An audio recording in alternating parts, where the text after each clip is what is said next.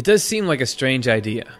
Jesus, who is God, talking to a Father who is God. And we get occasional appearances from a third party as well, who is also God.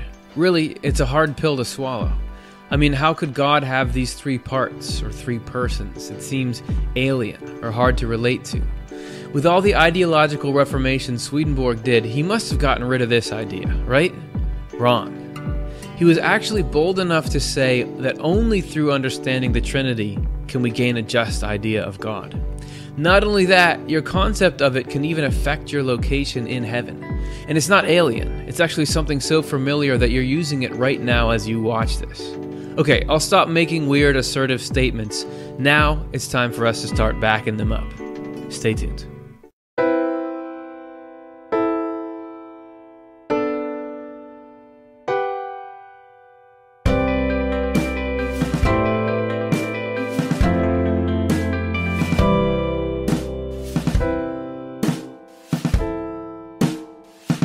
Hey everybody, welcome back to another episode of Swedenborg in Life. Yes, we are back. Thanks for your patience. And we're going to jump right in. We're going to hit the ground running. We're talking about the Trinity, the meaning of it, the importance of it, the what is it of it. And this is actually something that Swedenborg spent a good amount of time on, so you might as well get acquainted with it. My name is Curtis Childs. I'm the host with the Swedenborg Foundation. As always, we are a nonprofit group that looks to spread Swedenborg's ideas and foster conversation around them.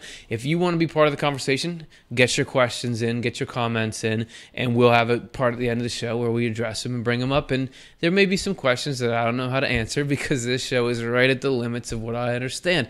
So will you walk that with me? All right. We're going to take a look. We're going to begin just with the basics. You've all heard of the Trinity, right? The Father, Son, the Holy Spirit. This is a Christian, like a foundational Christian concept. Was Swedenborg into it, and why, and what is it, and how does it work, and does he have commentary on it? We're going to find out. We first just got to establish, so how many gods are there? I'm going to do that in part one.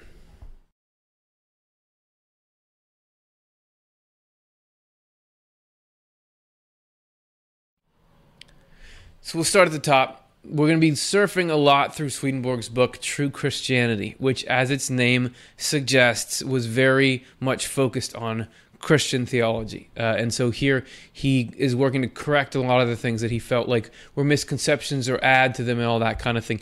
So we're going to be getting in there. We'll start in True Christianity 163. And as always, you can download this. Let's just hear what is the Trinity and does it matter? This is Swedenborg's take. The Trinity is well known to the Christian world, yet in other ways it is unknown. Only through understanding the Trinity can we gain a just idea of God.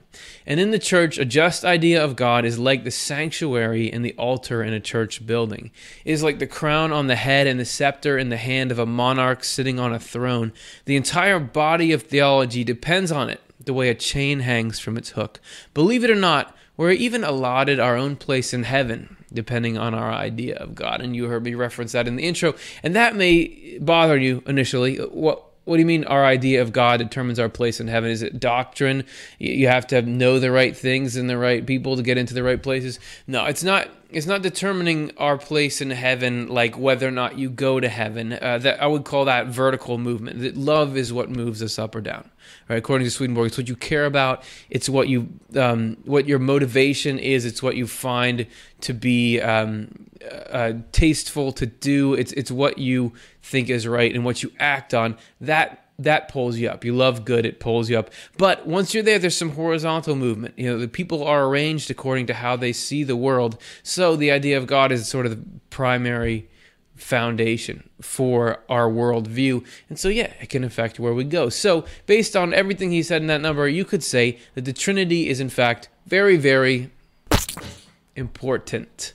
Yeah, that's funny. And very important. And that might seem cool, or that might seem a little bit intimidating. Why is the Trinity so important? Well, it's actually only important sometimes.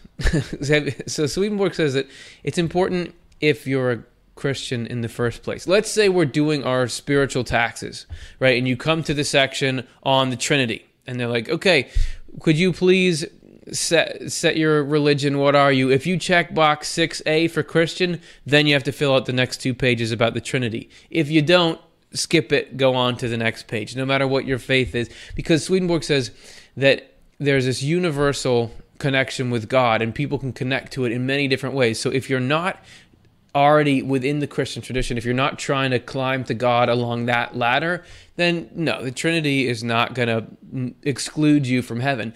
But if you are within the Christian tradition, if you are thinking about God and life through a Christian lens, the Trinity, understanding that well, is very important. It's so important that he says in the next life, Christian ministers or pastors, when they get there, if they don't have it straight in their head, it's the first thing that they're taught. This is True Christianity 138.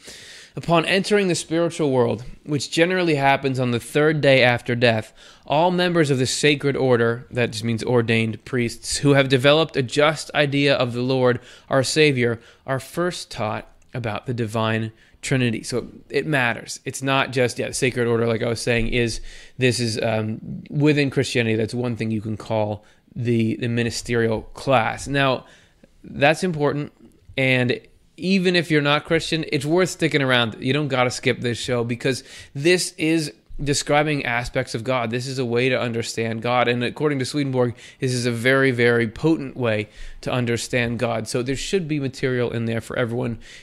Where does the idea for a Trinity even come from, though? First, where did we get this Trinity? Well, like a lot of Christian stuff, it comes out of the Bible. Biblically speaking, if you look at the literal sense of the text of the Old and New Testaments, particularly the New Testament, there definitely is a Trinity. When Mary conceived, it talked about a Trinity. It says, the angel answered and said to her, the Holy Spirit will come upon you, the power of the highest will overshadow you. Therefore also that Holy One who is to be born will be called the Son of God. So we got the Son of God, we got the Holy Spirit. When Jesus was baptized, he says, when he had been baptized, Jesus came up immediately from the water, and behold, the heavens were opened to him, and he saw the Spirit of God descending like a dove and alighting upon him. And suddenly a voice came from heaven saying, this is my beloved Son, in whom I am well pleased. That sounds like we got everybody there. Everybody made it into that verse. They've all got that verse framed on their wall because they're featured in it, right? When Jesus was talking to his disciples, he said, go therefore and make disciples of all the nations, baptizing them in the name of the Father and the Son and the Holy Spirit. And we'll actually be returning to this very number later, but that very much sounds like there's some kind of Trinity happening. There's another quote about it. For there are three that bear witness in heaven, the Father, the Word, and the Holy Spirit. And not to just always say we'll come back to stuff, but that referring to it as the Word, the Son is the Word, we'll come back to that too, and the Holy Spirit. And these three are one. Plus everywhere else, you can just see there, you could cover several screens in Paint with all of the quotes. So there is a Trinity, and Swedenborg agrees that there's a Trinity. He doesn't say there's not one, but what is the Trinity? And how do we understand what it is? And Swedenborg actually has some pretty simple instructions to give us so that we can just go understand it on our own. This is True Christianity 165. He says, left to itself, reason is utterly unable to see this Trinity. How are we to understand its three parts? Are they three gods who are one God in essence and name? Are they three distinct qualities of one underlying material, meaning that they are just qualities or attributes of a single God that have names? Or is there some other alternative? The only good advice, so here we go, tells us to turn to the Lord God our Savior and read the Word under His supervision, since He is the God of the Word. Then we will be enlightened and see truths that even reason will acknowledge. And I would assert that Swedenborg overestimates our capabilities here. I find that if I go to the Word, even reading under the supervision of God, which I would assume here he's meaning just based on the rest of his theology, that you go there with humility and a desire to help the human race, still, you're not going to find the kind of stuff easily that he did. There's this whole layered meaning system on there that talks about God and history and psychology, all these things at the same time. If you want to get a little more into what that is, we did an episode on it called What the Bible Is. That's where we delve into just the kind of meaning that he got through this very method, which was approaching it, under the guidance of the Lord. Thankfully, he doesn't just leave it there. He doesn't just say, go do it yourself. You can do it, just have the right attitude and you'll get there. He also explains the whole thing, and that's what we're going to base the rest of this episode on. So that's the preamble. We're talking about the Trinity. What is it? Give me a sentence. Give me two sentences. What is the Trinity? True Christianity 166. These three the Father, the Son, and the Holy Spirit are three essential components of one God.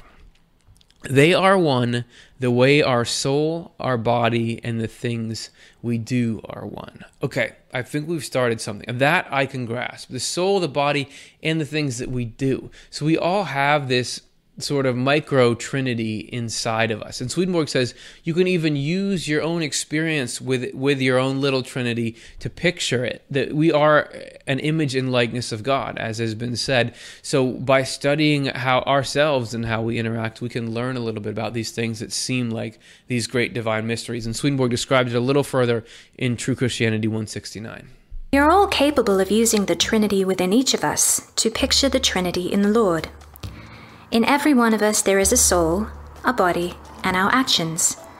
It is the same in the Lord. According to Paul's letter to the Colossians, all the fullness of divinity dwells physically in the Lord. Therefore, there is a divine Trinity in the Lord and a human one in us. So this is not... You could sort of think, okay, this Trinity, I don't quite know where that comes from. It's this thing unique to God. No, there's a human Trinity in every single person, that we really are a microcosm of the macrocosm, which God is that macrocosm. So we are just, we are little trinities walking around. So the more we learn about ourselves, the more we can learn about God. Soul, body, and actions. Here's the Trinity. But do we usually think of actions as part of the person? I think we do. We just don't always verbalize it like that. For example, I'll take the example you probably all were thinking about anyway. Cleveland Cavaliers versus Golden State Warriors, last year's NBA Finals. Did you guys watch it? We have LeBron James. It was the end of the 7th game. Score had been tied for a long time. Andre Iguodala on the Warriors got the ball, and he was running down. He was uncontested for a layup, right? This was going to change the score, potentially win the game. LeBron James had been 20 feet behind him, tracked him down, jumped up, blocked the ball. This became a huge deal on the internet in the NBA world. There's iPhone cases with it on the back of it. Now, the block, it's called the block. And you don't really talk about LeBron James anymore without talking about the block. That's a part of him. You know, anybody who's out there doing something, their legacy, what they've done is a part of the person. We honor somebody at an awards ceremony. What they've done in their life is a part of them. And even down to us regular people, the effect, you think about somebody that you care about, if you took away the way that they interacted with the world, you wouldn't have the full person. So there is this keeping track of the actions as part of someone. We just don't always say it out loud like that. So that's the last aspect of the Trinity. All right, it's probably already confusing, so let's recap the whole thing. Here's a little diagram for you about what Swedenborg says about the Trinity. He says that it is not a divine Trinity of three persons. So instead, what you have is the one God who took on a physical human manifestation in our world. This Trinity exists within and is Jesus Christ. So you have the soul, the human form of God, and the actions. But when the Lord took on a human manifestation in our world, that's when you get these terms, the Father, the Son, and the Holy Spirit. And this was because they were related to this process of saving us. Or that's how it's often put, of creating this new pathway. It was actually a complex process.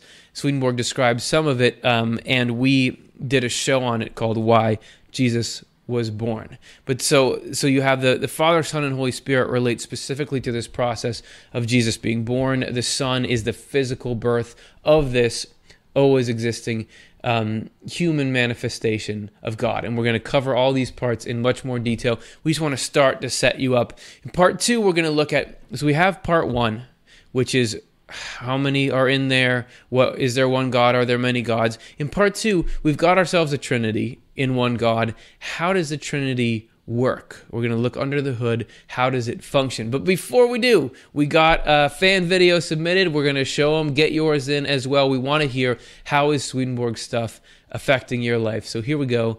This is a little of how it affects.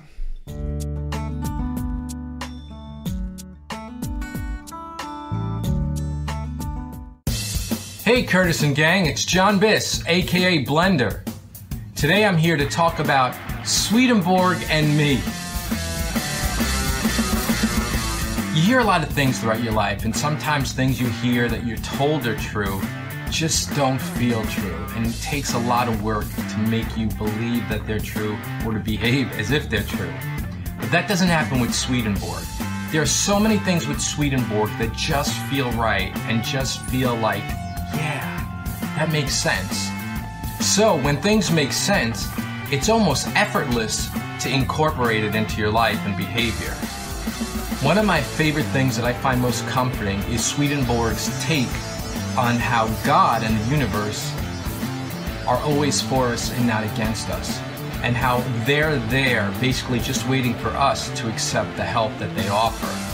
And it doesn't matter how long we hold off on that, they're there and they don't mind. In fact, they enjoy it. So to commemorate and to have that concept with me forever, I got this Swedenborg tattoo. Let me see if I can get closer. So keep spreading the word, and I'll do the same. See you guys next Monday.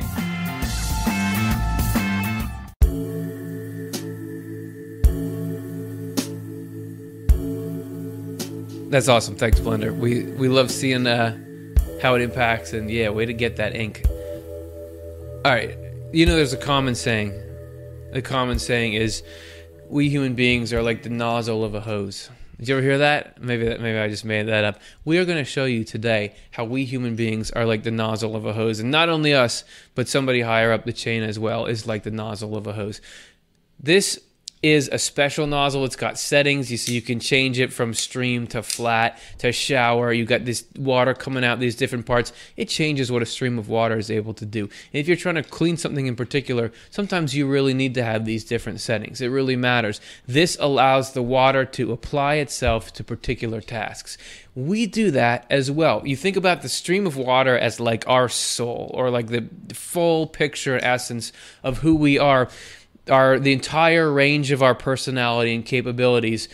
We completely change that based on situations that we're in. For example, we act a certain way at work. We talk a certain way to our coworkers. That's not how we necessarily talk to our friends or act around our friends. That's not necessarily how we talk to or act around our family. And I don't just mean we're putting on masks to fake our way through it. I mean, it's just the way you act at work. You need to be that way in order to function, but it would be inappropriate to continue to boss around your friends after work is over just because you're the boss at work. It would be, you talk a certain way to your dog. It would be totally inappropriate for me to talk to all of you, my audience, like you were my dog. Does that make sense?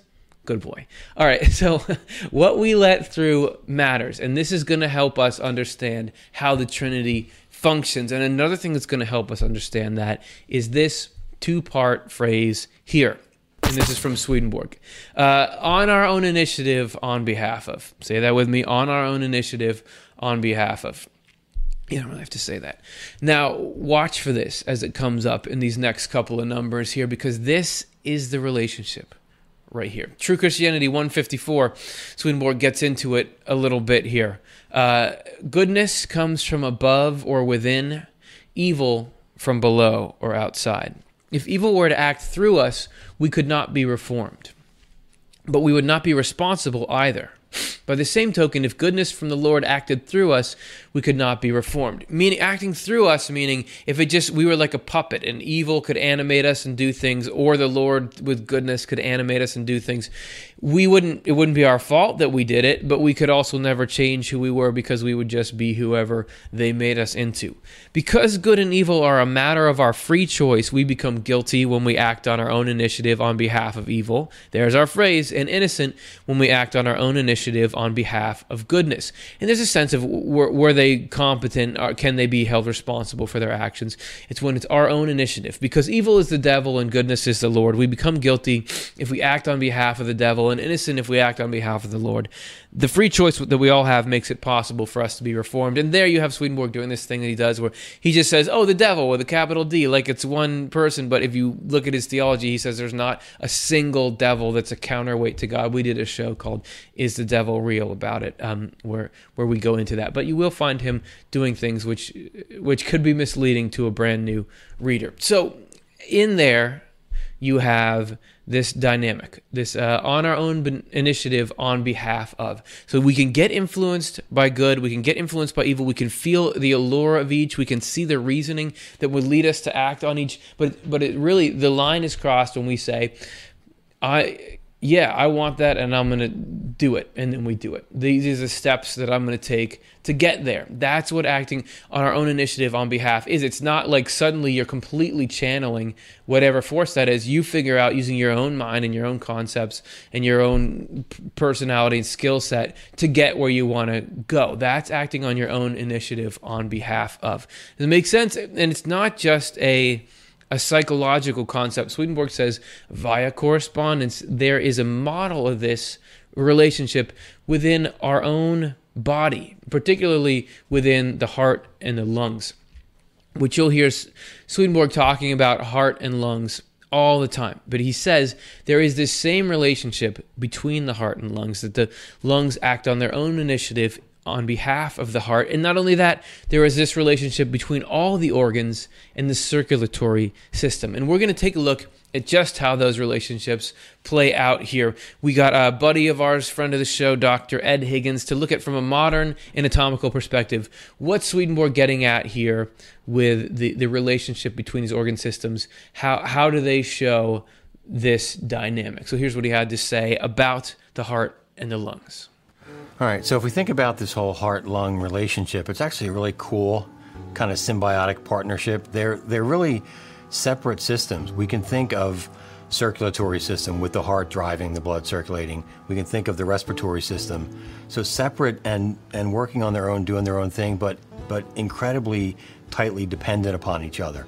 And neither one telling the other what's going to happen. So the system itself needs more carbon dioxide to be blown out. That actually drives respiration and even circulation more than the oxygen levels do. The system senses that there's too much carbon dioxide. Sensors scattered throughout the aortic arch where the heart sends blood out to the system, carotid arteries, brainstem, different sensors like little chemistry labs sample and say, hey, too much carbon dioxide. We need to send a message to the lungs. You need to breathe faster. We need to send a message to the heart. You have to beat a little bit faster, a little bit stronger. So they are very, very tightly bound, working together, but they're not even directly communicating. It's all being driven by this whole system totally. So lots of different parts kind of taking their role, and then the whole system works out well. So there's this greater need that they can both tap into, but the heart's not telling the lungs, okay, breathe in. And even when you get those signals, I think it's not like, okay, now expand this much, now contract. You just, okay, breathe, and then the lungs know how to do that from there. So there's these organ systems that are working together, but one is not the puppet of the other. It's this collaboration. He says that that's important to understand. But there's also the circulatory system. So how does this principle show up here? And we find it most clearly in how the heart is sending blood out, right, to the rest of the body, but it's not telling other organs how to receive that blood or what to take from it. And Ed explains that a little bit here. So the entire circulatory system, we have a heart that is pumping so much volume per minute at a resting state. The blood's moving around, carrying oxygen out to the other systems, the other organs, carrying carbon dioxide back so that can be wasted out. Each organ then takes what it needs at any given time. And then that even changes given different settings. So if we think about a person's brain, the brain's really small. The brain's like 2% of the average person's mass. Brain demands about 15% of the circulating blood volume. It uses about 20% of the oxygen of the circulating glucose. So that's that one really little part, but has big demands. And that's okay. All the other systems take their parts, and no other system necessarily drives what any one system does. It isn't the heart sending things out, saying to the brain, you can only have so much oxygen. The blood's circulating and everything takes what it needs. Resting muscle gets about 25% of that circulating blood flow. Heavily exercising muscle takes about 75%. So when that's happening, everyone else has to adjust a little bit. There's only so much going around. It's the ultimate community. Everybody has their part. Everybody has to do their part. They each work separately, but they all depend upon this kind of mass working together. I love that phrase that Ed used, the ultimate community. And I think Swedenborg would 100% back him up on that. He even said that the human form is the schematic for heaven, that the way all those systems work together is the way heaven works together. See our episode, The Shape of Heaven, for more about that. So do you understand that? The heart is providing this essential substance in the blood and everything that it carries. But it's not telling the liver, you take this much, okay, the organs take what they need as they need it on their own initiative, but on behalf of the circulatory system, on behalf of the body. Right? They know what the body needs and they know how they can contribute, and everybody works together. So that is the dynamic. And this is the same relationship that the Lord and angels have. So the God-angel relationship is like this. Swedenborg says, True Christianity 154, all the angels in the heavens are filled with the Lord. They are in the Lord, and the Lord is in them. Yet for each of them, the speech and action depends on the quality of the mind. Some speak and act simply, and some wisely, with infinite variety. They all speak on their own initiative on behalf of the Lord. You don't become... You do this process, you go up higher and higher, you clear out, you become this angel, right? According to Swedenborg. You don't just become then a open hose, right? Just a funnel for the water of God. You are a specific nozzle part, man. You have a mind that is a certain way, and you enact God in a particular way on your own initiative. You know what God is, what God wants, and you think, all right, I'm going to try to help in this way. And it's not just like you all lose your individuality. We need that diversity because everybody can bring something to the table of God's that otherwise wouldn't happen. So we are the last kind of rung in that chain. That makes sense? And that is then, if we've got that, okay, that makes sense. Lord to angels relationship, heart and lungs, okay. That's what the Lord Jesus Christ does with the Father. This is where the Trinity rolls back in, is that Jesus is like this hose nozzle to the divine soul of the Father, choosing what's needed and helpful in a particular situation. Swedenborg describes it in True Christianity 153. God the Father works on and in the Son, but not through him. Do you remember our first quote about good and evil working through someone? Instead, the Lord works on the Lord, meaning Jesus the Son, works on his own initiative on behalf of the Father. There's our phrase. For he says, everything the Father has is mine. The Father has given all things into the hand of the Son. Also, the Father has life in himself, so he has given the Son to have life in himself. And the words that I speak are spirit and our life. The concept that the Lord sends the Holy Spirit on his own initiative on behalf of God the Father, not the other way around, comes from heaven. Angels call it a secret that has not yet been discovered in the world, but discovered now, right? So that's the chain. It's God is all this limitless power and possibility, and Jesus, the manifestation, is the thing that can turn it into something useful for us. And this helps explain, there's a quote in the New Testament, John 14, where Jesus says, on that day you will realize that I am in my Father, and you are in me, and I am in you, which is a lot of people and things being in a lot of places. So how does that work? Let's look at a confusing diagram. By confusing, I mean there's a lot going on. So take a second, take it all in. See on the left, there's you. I mean, there's all of us, right? We're there. And on the right, there we have the Lord, the Son in the Jesus sense, this human focal point of God. So here you have, let's go right to left. You have the divine soul, which is called the Father in the Trinity sense.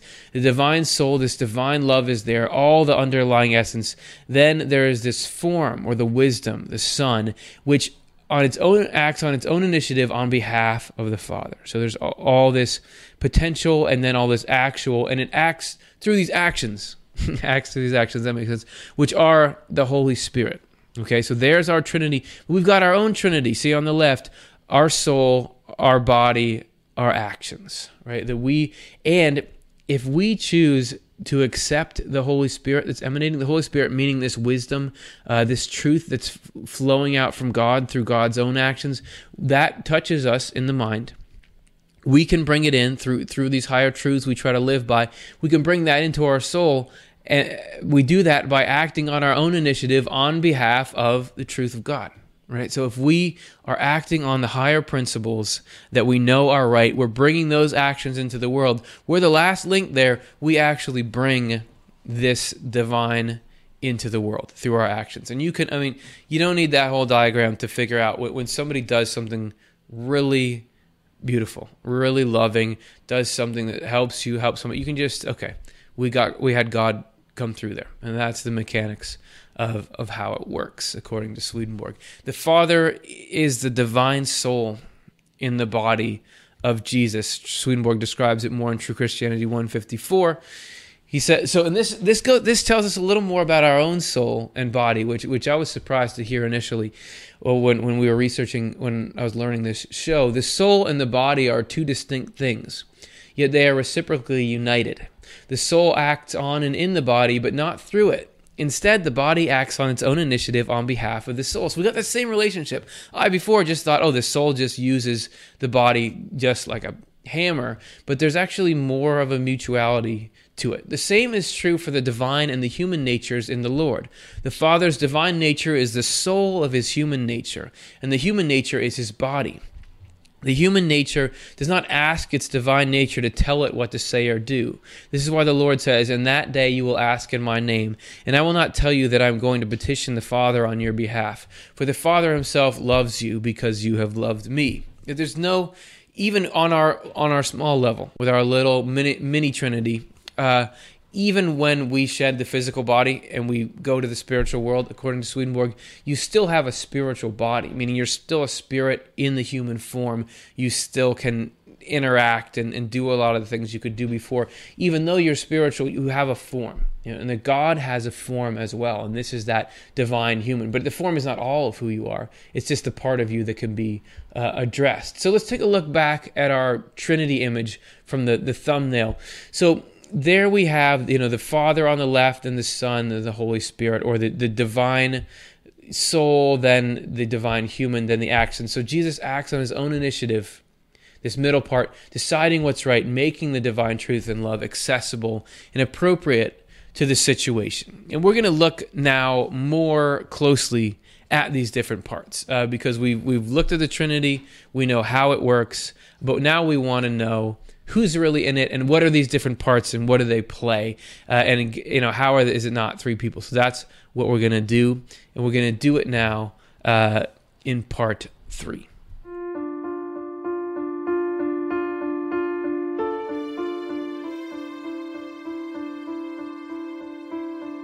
Roll call. So Divine Trinity, who's present as Murray would say. Let's take a look piece by piece at these. We're going to start. And I say piece by piece. We're going to do like a 8-minute section on the 3 most complex things in existence. So we're going to fly by these, but hopefully give some ideas of what Swedenborg says are the nature of these things. So we're going to begin. This time we'll go left to right here. What is the Father? So let's take a look. Swedenborg puts it this way. In True Christianity 8, the notion that there is one God flows into our souls from God, because everything that is divine as a whole and in every detail is God. And because everything that is divine is integrated into a unity, it cannot help but inspire in us the idea of one God. This idea grows ever stronger as God lifts us into the light of heaven. So God, the Father, is this one thing. It's an infinite thing, but it's one thing. This is the God that a lot of different traditions interact with and touch on. It's called by many different names. In the Judeo-Christian tradition, they call it Jehovah. But there are other traditions. Swedenborg says that a lot of people all over understand this and have connected to this great source. But we're going to stick within Judeo-Christianity for this show, and Swedenborg has a little commentary on Jehovah, as it's called there. This is True Christianity 19. The one God is called Jehovah from being, that is, from the fact that he alone is and was and will be. Jehovah means I am and to be, as is generally known, since God alone is I am and being, or Jehovah. Therefore, nothing exists in the created universe that does not derive its underlying reality from him. This is why God here is called the Alpha and the Omega, meaning that on every level of existence, he is the one and only entity, the source of all things. This is the God that you just talk really big about. However, just because God is like infinite and eternal or and omnipotent and omnipresent and all that stuff doesn't mean that God is featureless, that God is just this everything. God has characteristics, according to Swedenborg. The Father does. And let's take a look at what those are here.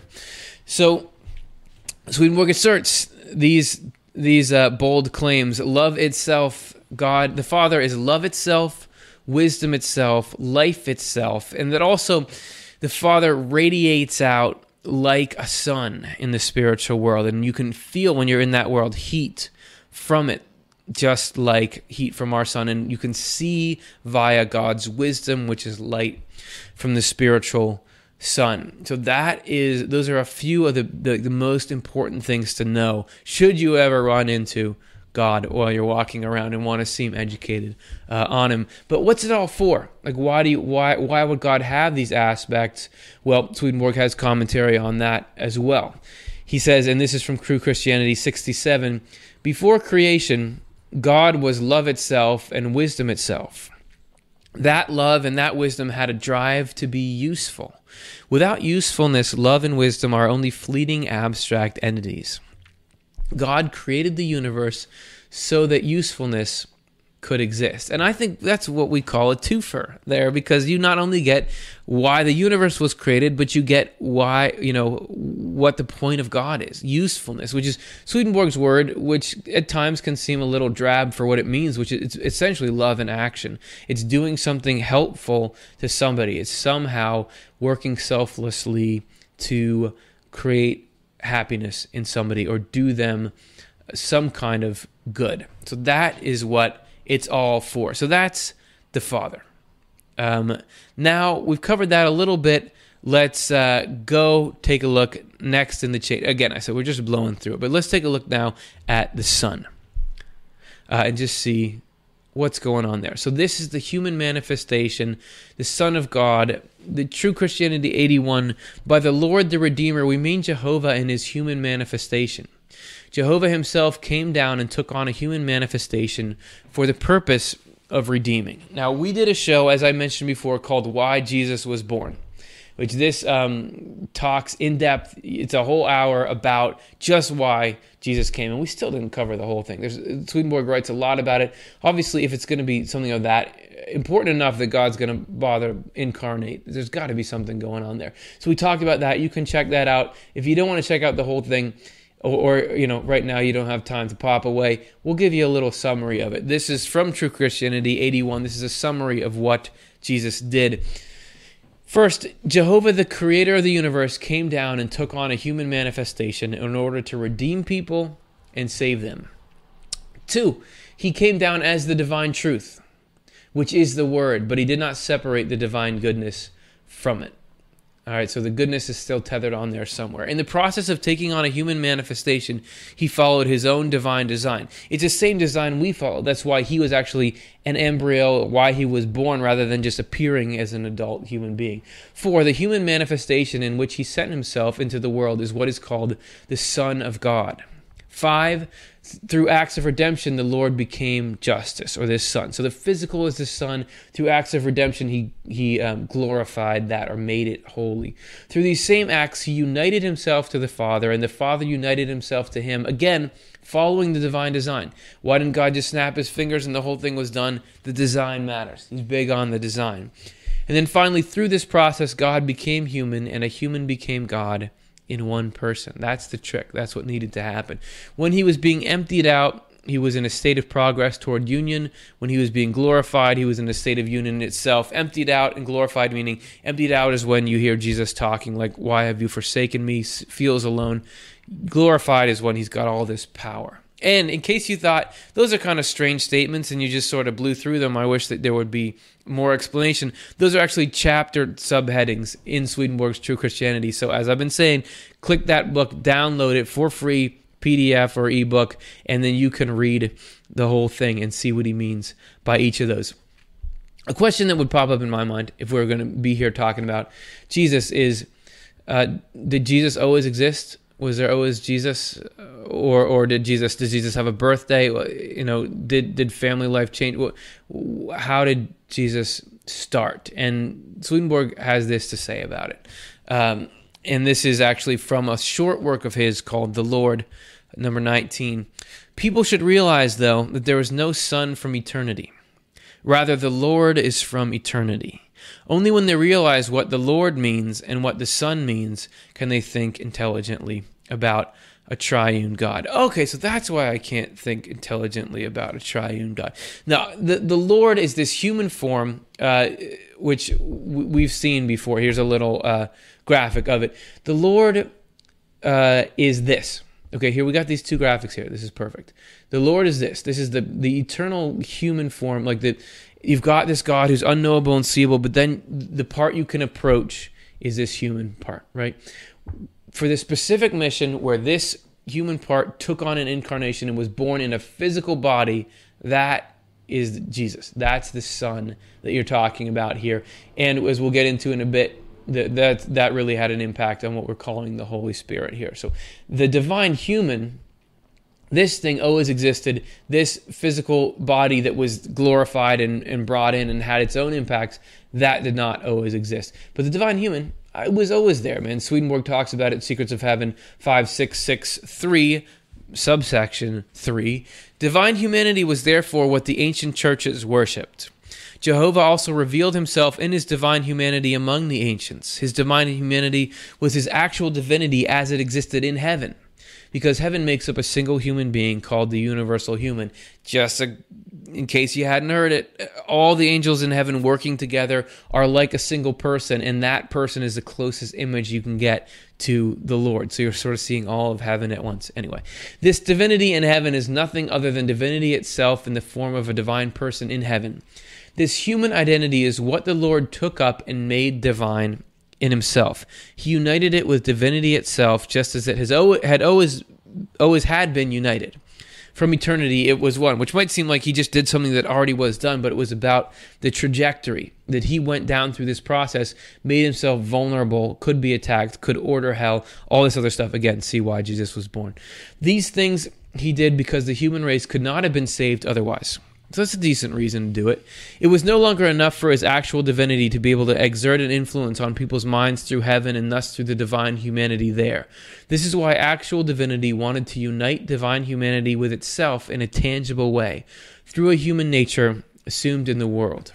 Both are the Lord. So the Lord got this kind of upgrade, but the physical nature is called the Son. This thing you would just call, the divine love, divine wisdom, and the end use. You wouldn't call it the Father, Son, and Holy Spirit. In this graphic that we had here, where there's this manifestation of this mission, that's where the Son came into the picture. And a little, for one last thing on what the Son's coming meant for us, here's True Christianity 109. Before his coming into the world, the Lord was, of course, present with people in the church. And Swedenborg uses that word, church, to mean a state of mind. We've talked on this many times. A church is something inside you, and it's essentially is the presence of the Lord. It's thinking nice things, willing nice things to other people, the good part of you, your best self, but only indirectly through angels who represented him. Okay, so he wasn't able to be right with people. Since his coming, he is now directly present with people in the church. In the world, he added on a divine physical form that enables him to be present with people in the church. The Lord's process of glorification was a transformation of the human nature that he took on in the world. The transformed human nature of the Lord is the divine physical form.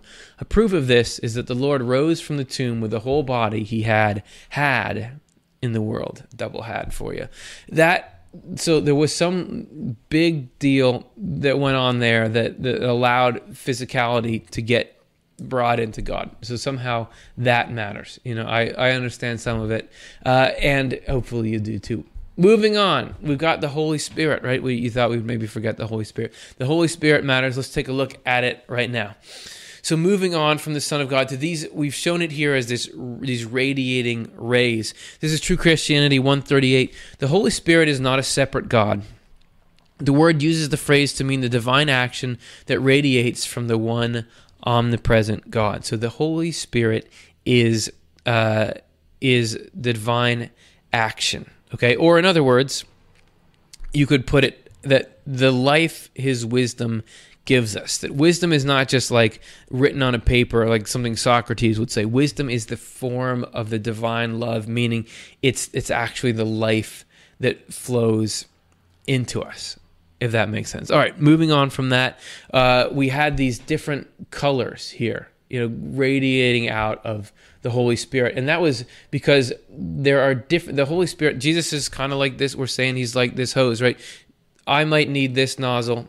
You might need this one, right? We're different people. If it was just the entirety of the divine soul crushing down on each of us, it'd be too much. We'd explode. That wouldn't be, it'd be counterproductive.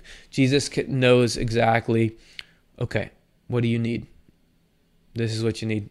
This is how I'm going to do it. This person would take this. No, this person wouldn't take that. We are so like that. Some of us would absolutely do something while others would absolutely not. Something is going to impact someone that just has zero impact on somebody else. Just look at music. Look at the different kinds of music that people like. So Jesus knows that, works in it, and we are all these different parts of the rainbow as he's giving us the wisdom and the love in the ways that we need it. So when Jesus was born, there was a shift in the way that we receive truth and shift in this rainbow. So the Holy Spirit changed in that way, or the way that we connect with it. And Swedenborg even asserts that this is reflected in the language of the Bible.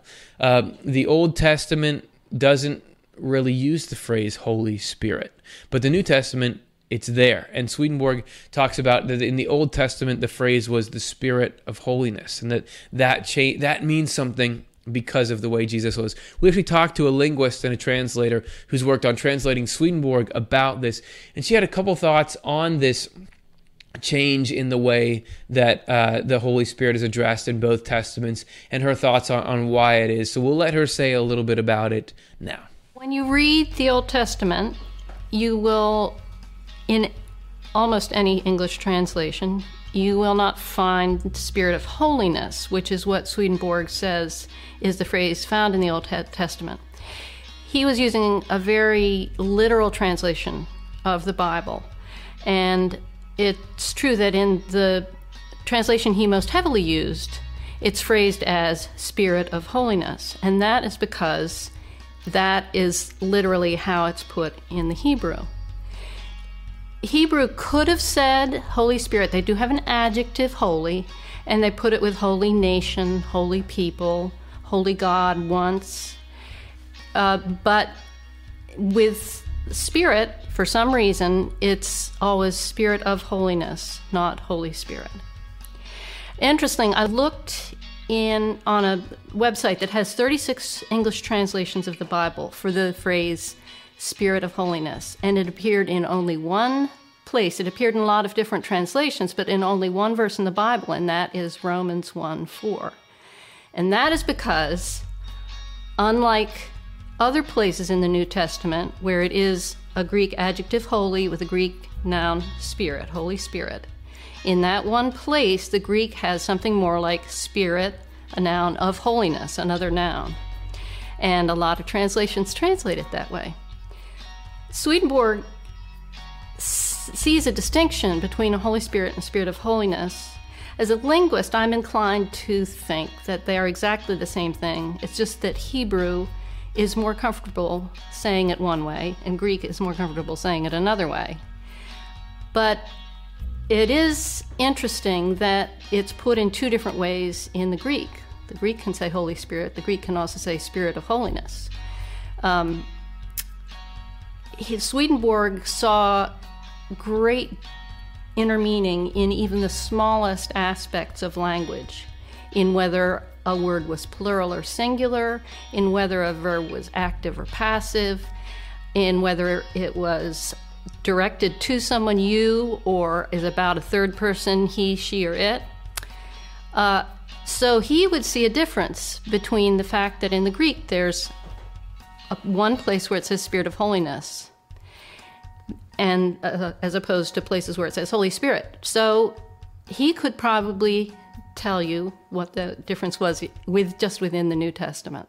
And did that factor at all into which languages were used? Who knows? Yeah. So Swedenborg would say every detail matters, but either way, even if it's just an artifact of the languages used, this entity that's being referred to as Spirit of holiness or Holy Spirit is only referred to 3 times in the Old Testament, but almost 100 times in the New Testament. and the New Testament is small. So obviously, the Holy Spirit exists in some new way in the New Testament, right? That there was some kind of change. The Holy Spirit was affected by the birth of Jesus. So there you go. And that's, Swedenborg says that it's because Jesus was meant to be this connector to us, right? He was the mission was there's going to be a new way to connect to the human mind. We're going to be able to be more present with people. We're going to be able to be more connected because he went through the same process we do. He was able to push away the same evils that beset us. It was this whole awesome thing. Again,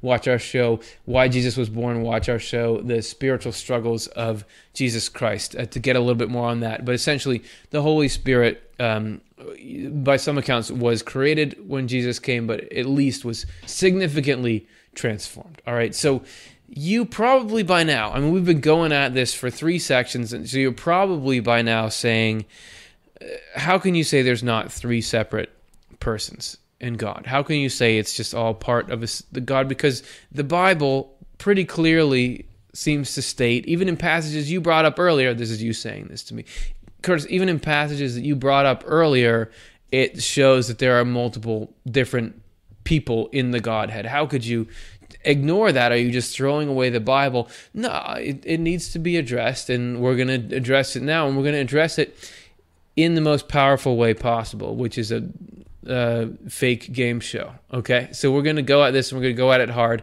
How do you square what Swedenborg says the Trinity is with the literal sense of the Bible? So let's do it, and let's do it now.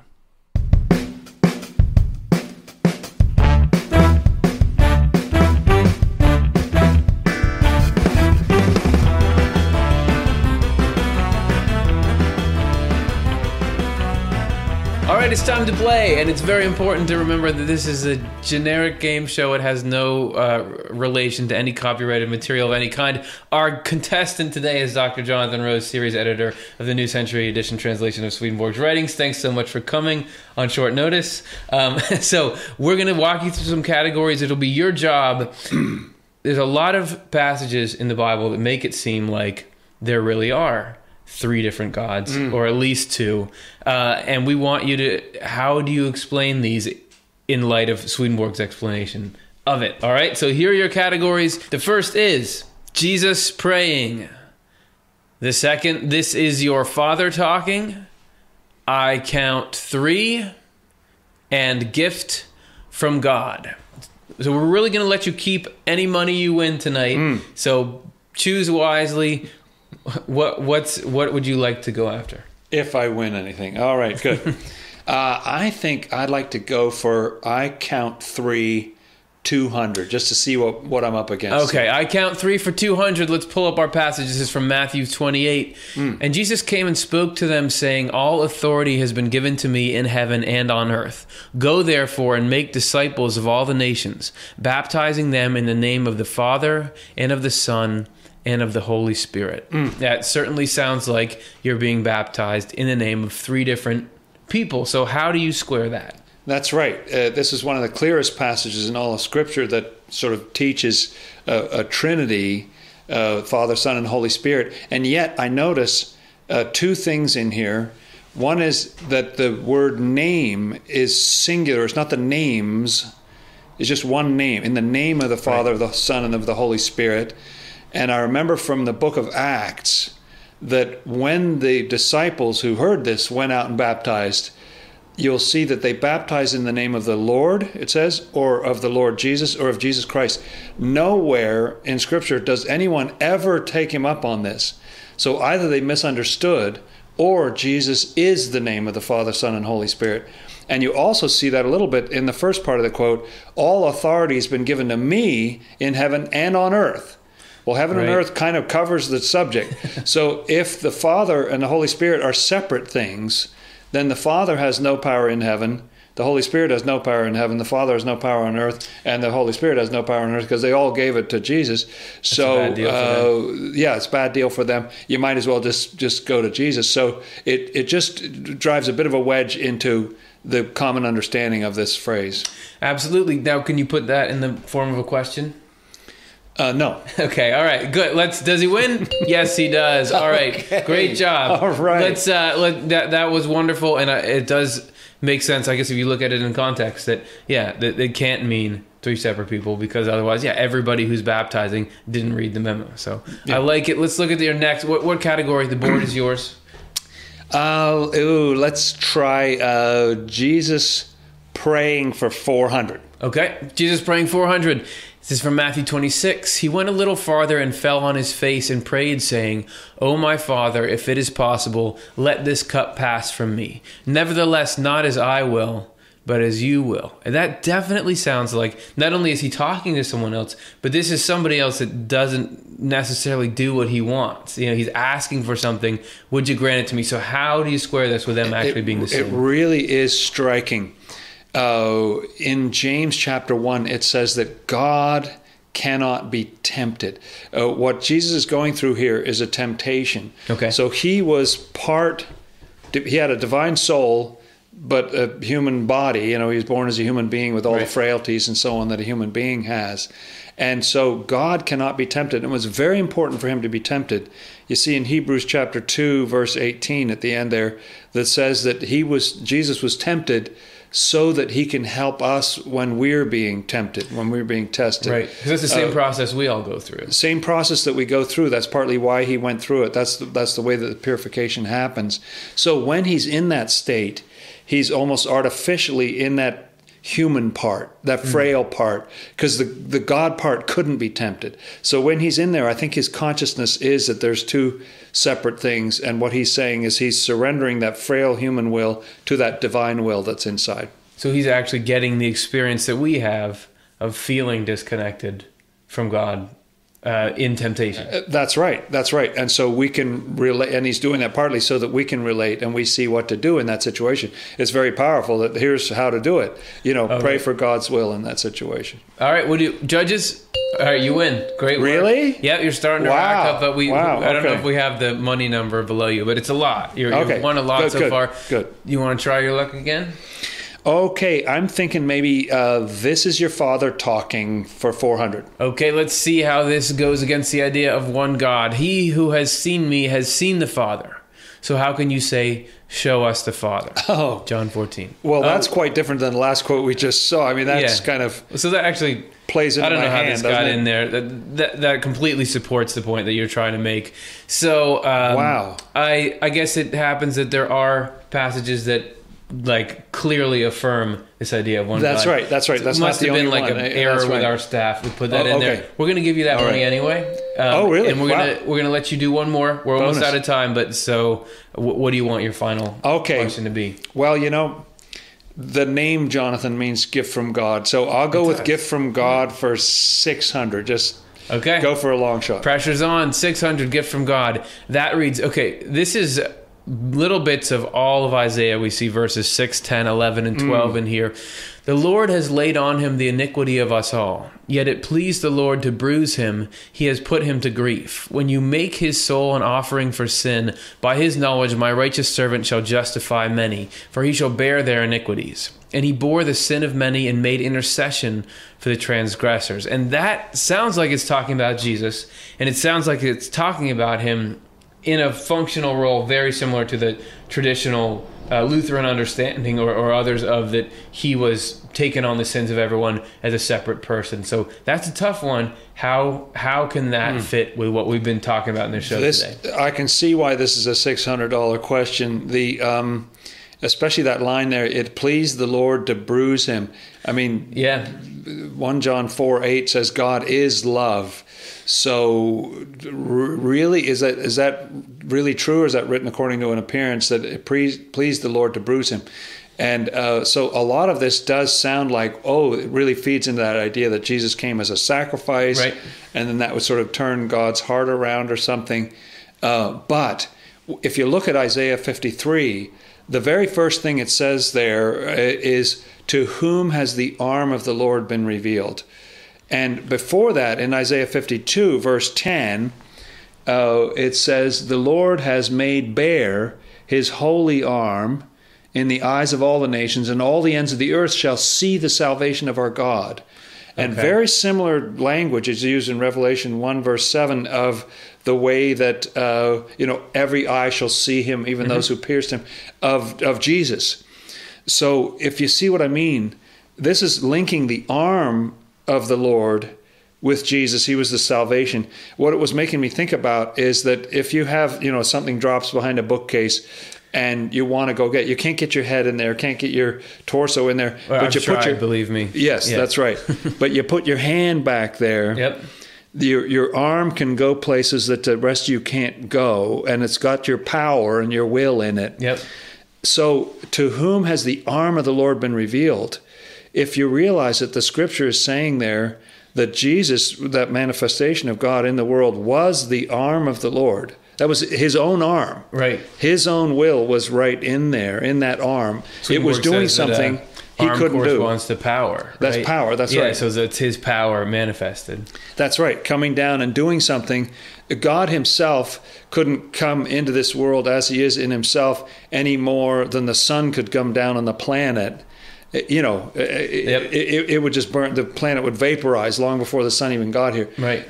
But the arm, that human manifestation, was able to come down and do something in this world. So if you realize that the text is saying that actually that is God himself in a particular adapted form, that outstretched arm, it takes away some of that sense that, that it was pleasing to God, that Jesus suffered or something. Right. I mean, that's not consonant with divine love. So that it's speaking according to an appearance. It's not really straight up there. It's some of the poetry of Scripture. Right. And well, you can immediately, when you get a sense of, Jesus as the arm of God, you immediately get this sense of how that's the same thing. You're not different from your arm, and all of this language about pain and suffering. And I'm willing to take this pain on to accomplish it. Just a whole different emotional picture. That's right. That's right. If that hand goes back there and gets hurt or something like that, well, I'm doing a job. That's okay with me. It's all part of one thing. It's not separate. I'm the one who feels it. It's not like go send the arm off to do it. Yeah, that's right. Okay, great. So judges, what do you think? That's it. And that turns out that was our daily quadruple. So you can take all that money, take it all. And I'll give you some more after the show. Great. Okay, just for your time. It's been great. So this is, and I know that you've done many presentations on these sorts of things, and people can check out your Spirit and Life Bible study, where you go through and look at the different quotes in Scripture under this Swedenborgian lens, like we're doing here. That's right. Because you got to reconcile that if you're going to go around saying the kind of stuff we're saying on this show. So thanks for helping us get away with it here. Good fun. All right, enjoy the cash.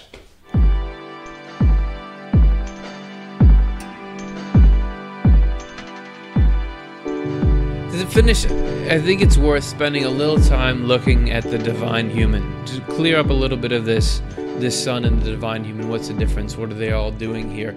And if we're going along that route, there's a big statement in Swedenborg's book, The Lord 54.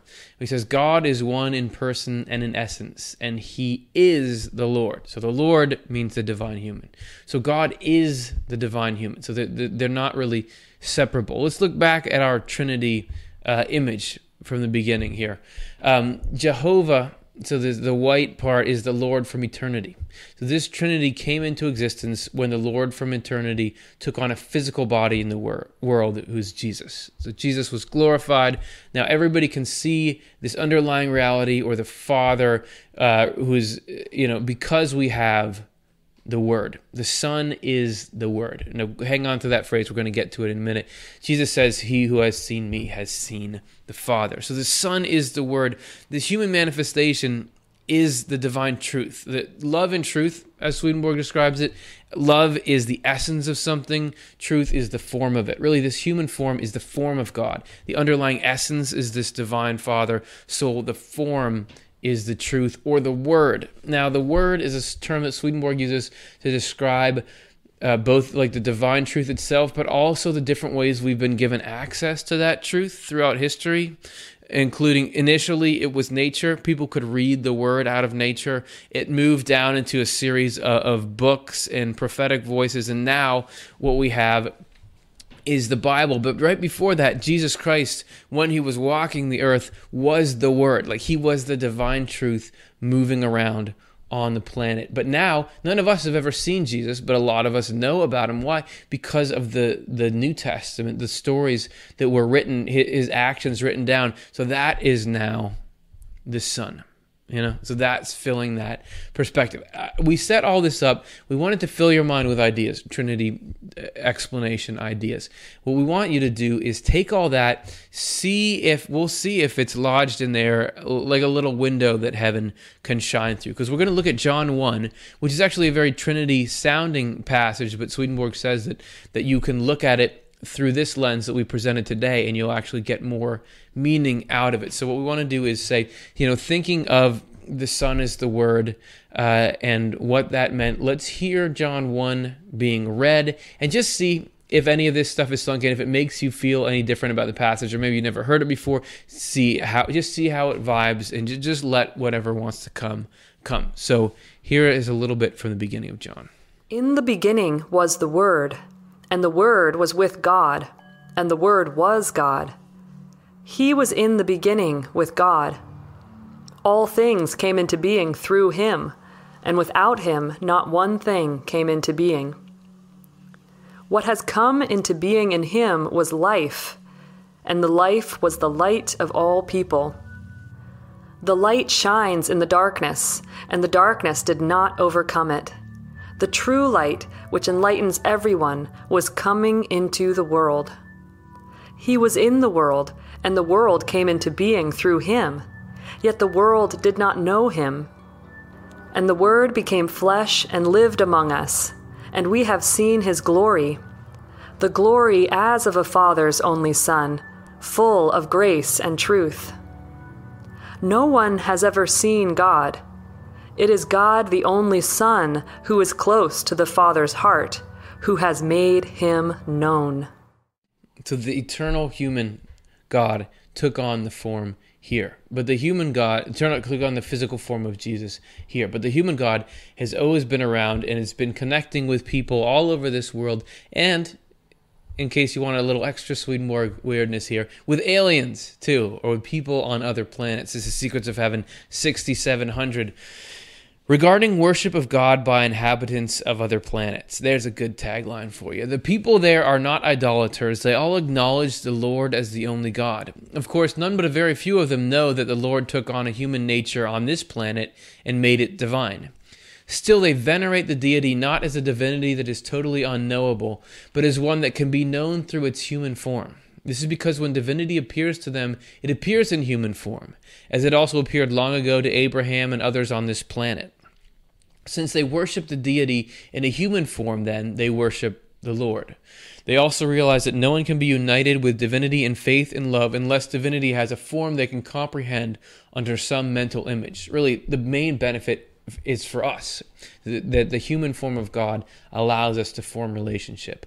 If it did not have a form, their idea of it would dissolve, like a line of sight vanishing into the universe. Told by spirits from our planet that the Lord took on a human form there, they pondered a bit. Then they said this had been done for the salvation of the human race. So they got it just like that. They also said that with utmost reverence they worship the divine entity that shines as the sun in heaven, which appears in human form when it presents itself to view. So just a little anecdote about the spirits of other planets. In recap, if you or other people that you care about are not Christian, don't worry. And don't worry about them knowing the Trinity or not knowing it. Because as Swedenborg says, Heaven and Hell 308, the Lord's church is everywhere and exists with everyone who acknowledges something divine and lives considerately. So you're not going to get shut out because you didn't pass the Trinity test. However, if you are Christian or trying to delve into the Christian tradition or the Swedenborg augmented Christian tradition, see if you can chew on this Trinity thing a bit and get it to make sense. Because as Swedenborg says in True Christianity 169, the divine Trinity ought to shine like a lighthouse in the minds of people in the church, since God with his Trinity and with the unity in his Trinity is essential to all that is holy in heaven and in the church. And it may be that tonight we've only set you up with like a little shovel handle with a light bulb taped on top. We're not quite to a lighthouse yet, but Swedenborg is saying we can get there, that it cannot just be, when I think about, especially prior to this episode, I think about trying to understand the Trinity. It sort of seems like a chore. Like, okay, you got to do that, but that's not the coolest stuff. But Swedenborg is asserting here, and apparently he knows what he's talking about, that this can be something that is, like Blender was saying earlier, not something you just have to kind of be convinced of, but that is self-evidently true, and that flows and enlivens your understanding of life and of your own Trinity, your own soul, body, and actions. We're going to leave you today with a last thought for this show on why God took on a human manifestation. This is from True Christianity 107. The reason why Jehovah God, who is called the Creator and the Father, came down and took on a human manifestation was so that we could turn to Him and form a partnership with Him. When we go see someone, we do not go to the person's soul. Who would be able to go to someone's soul? No, we go to the actual person. We see the person eye to eye and talk with the person face to face. It is the same with God the Father and the Son, because God the Father is present in the Son, the way a soul is present in its body. And the whole point is this relationship. I mean, that was the point of the universe. That's the goal of divine providence, is that we're going to have this intimate relationship with God and with each other, and the form to do that through is this human form that comes. So the point is always love. As always, it's about love, and specifically the ability to participate in making other conscious beings happy. And that's the essence of life. And that's a simple concept, but it can be augmented by these other concepts, one of which is the Trinity. So hopefully that's something useful to have. Hopefully you're building a little lighthouse in your mind based on it. If you'd like to do something nice for people right now, you can like and subscribe, because that's doing something nice for us. And it's potentially doing nice things for other people, because that spreads our videos out on YouTube, and it may be that this episode or other episodes are just what somebody needs to hear at the time. It may be uplifting for them, so help us get the message out. And if you want to be able to make programming like this possible, weird stuff about the Trinity and aliens doesn't make itself. Consider making a donation. We're a nonprofit. We run off of donations. This is a little more about who we are and what we do. We want the ideas and insights we cover to be available for free to anyone, anytime they need them. That's why we offer Swedenborg's books as free downloads on Swedenborg.com, and we produce this show and other content on our Off the Left Eye YouTube channel with no paywall or ads. The only way to keep this up, though, is for those of you who like what we're doing and feel comfortable giving to give. If the idea of helping others have easy access to the content we produce feels meaningful to you, please consider supporting this cause with a donation. Give if you can, receive if you need. If we cycle through this way, in the end, everybody wins. All right, we're long. We ran long, as we do. But we're still going to take questions. I bet you thought I was going to say no questions. We're going to take a few here. We never have time to take them all, which I'm sorry about. Somehow we'll figure out how to fix that. But if we don't answer your question here tonight, ask it in the comments. We'll try to get around to a written response, and we very much appreciate your interest. So let's just take a look at a few here. This is the first one. Mark, the traditional Christian's view of three persons in the Trinity is fundamental to their belief system. Can you adopt Swedenborg's view without throwing all of mainstream doctrine away?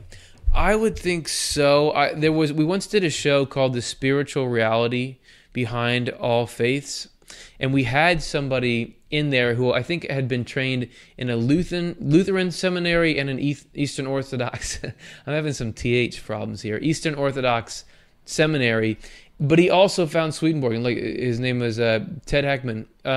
So you can go, the Spiritual Reality Behind All Faiths is our episode name. And he said that Swedenborg's idea of the Trinity isn't as different as it sounds, that there was, there was some polemics that Luther threw out there which kind of formed the modern idea. But really, in practice, the Christians are thinking something similar. I don't know. You don't have to throw out all of mainstream doctrine. It seems like Swedenborg can work with things, and really it's about, this is going to sound trite, but it's about love, meaning if you have a good intention behind your beliefs, that's more important than the beliefs themselves. So I think things could be compatible under love. It does seem like there's a correction that happens in the afterlife. The Swedenborg says even pastors there are given the instruction about what the Trinity actually is. But I don't feel like, my sense isn't that people who encounter Swedenborg feel like they have to throw things away. That just seems like it usually is actually the opposite of that. You'd get different people with differing opinions about it, and I think within Christianity you'll get some people that say, I think once I heard of a Swedenborgian church who was trying to use some software from a Christian church, and they said, "Oh, your idea of the Trinity is too different. We won't let you use this." So some people draw a line there, others don't. I mean, I don't. I think there's all those rays coming out of the Holy Spirit. So I think whatever's getting you to do the most loving, wise things for other people, that's good. So those are my thoughts. Let's look at the next one. Klegervin, did God change after he united himself with Jesus? It seems like it. I know there's this dynamic of God is unchanging, but in the terms that Swedenborg seems to describe it with, yes, we read today that God is more present with us now. It's not like God changed, like, man, going through that Jesus thing really opened my eyes to a bunch of... It's not in that way, not an attitude shift or a moral shift or a personality shift. It's really about the access to us that God has from Jesus. So God now... the God that Swedenborg describes has certain design based limitations. We did an episode called What God Can't Do, where we're talking about how God can't act against the design. So instead of God just saying, "I want to be closer to everyone, I'm going to do it," he instead went through this process of becoming Jesus. And through that process, God now is more able to be with us. He has a human nature that's united to the divine. A human became God and God became human, Swedenborg says, and that does seem like a change. Whether that's only in our perception or whether something about the Father changed, I don't think so. I don't think the Father would have changed from that, but something about the mechanism that connects God to us has changed, and said that had ripple effects on the Holy Spirit. So if you asked me, I would say, yeah, God has changed. The things are much more dynamic than we often think. It's not just there's this static God-us relationship, or God can never get a new coat of paint, or whatever that was. So those are my thoughts. Great question. Let's look at the next one. This is from Zeke.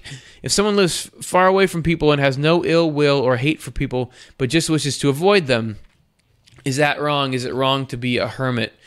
Man, I don't really feel like I can ever say it's wrong to do something that's ambiguous like that.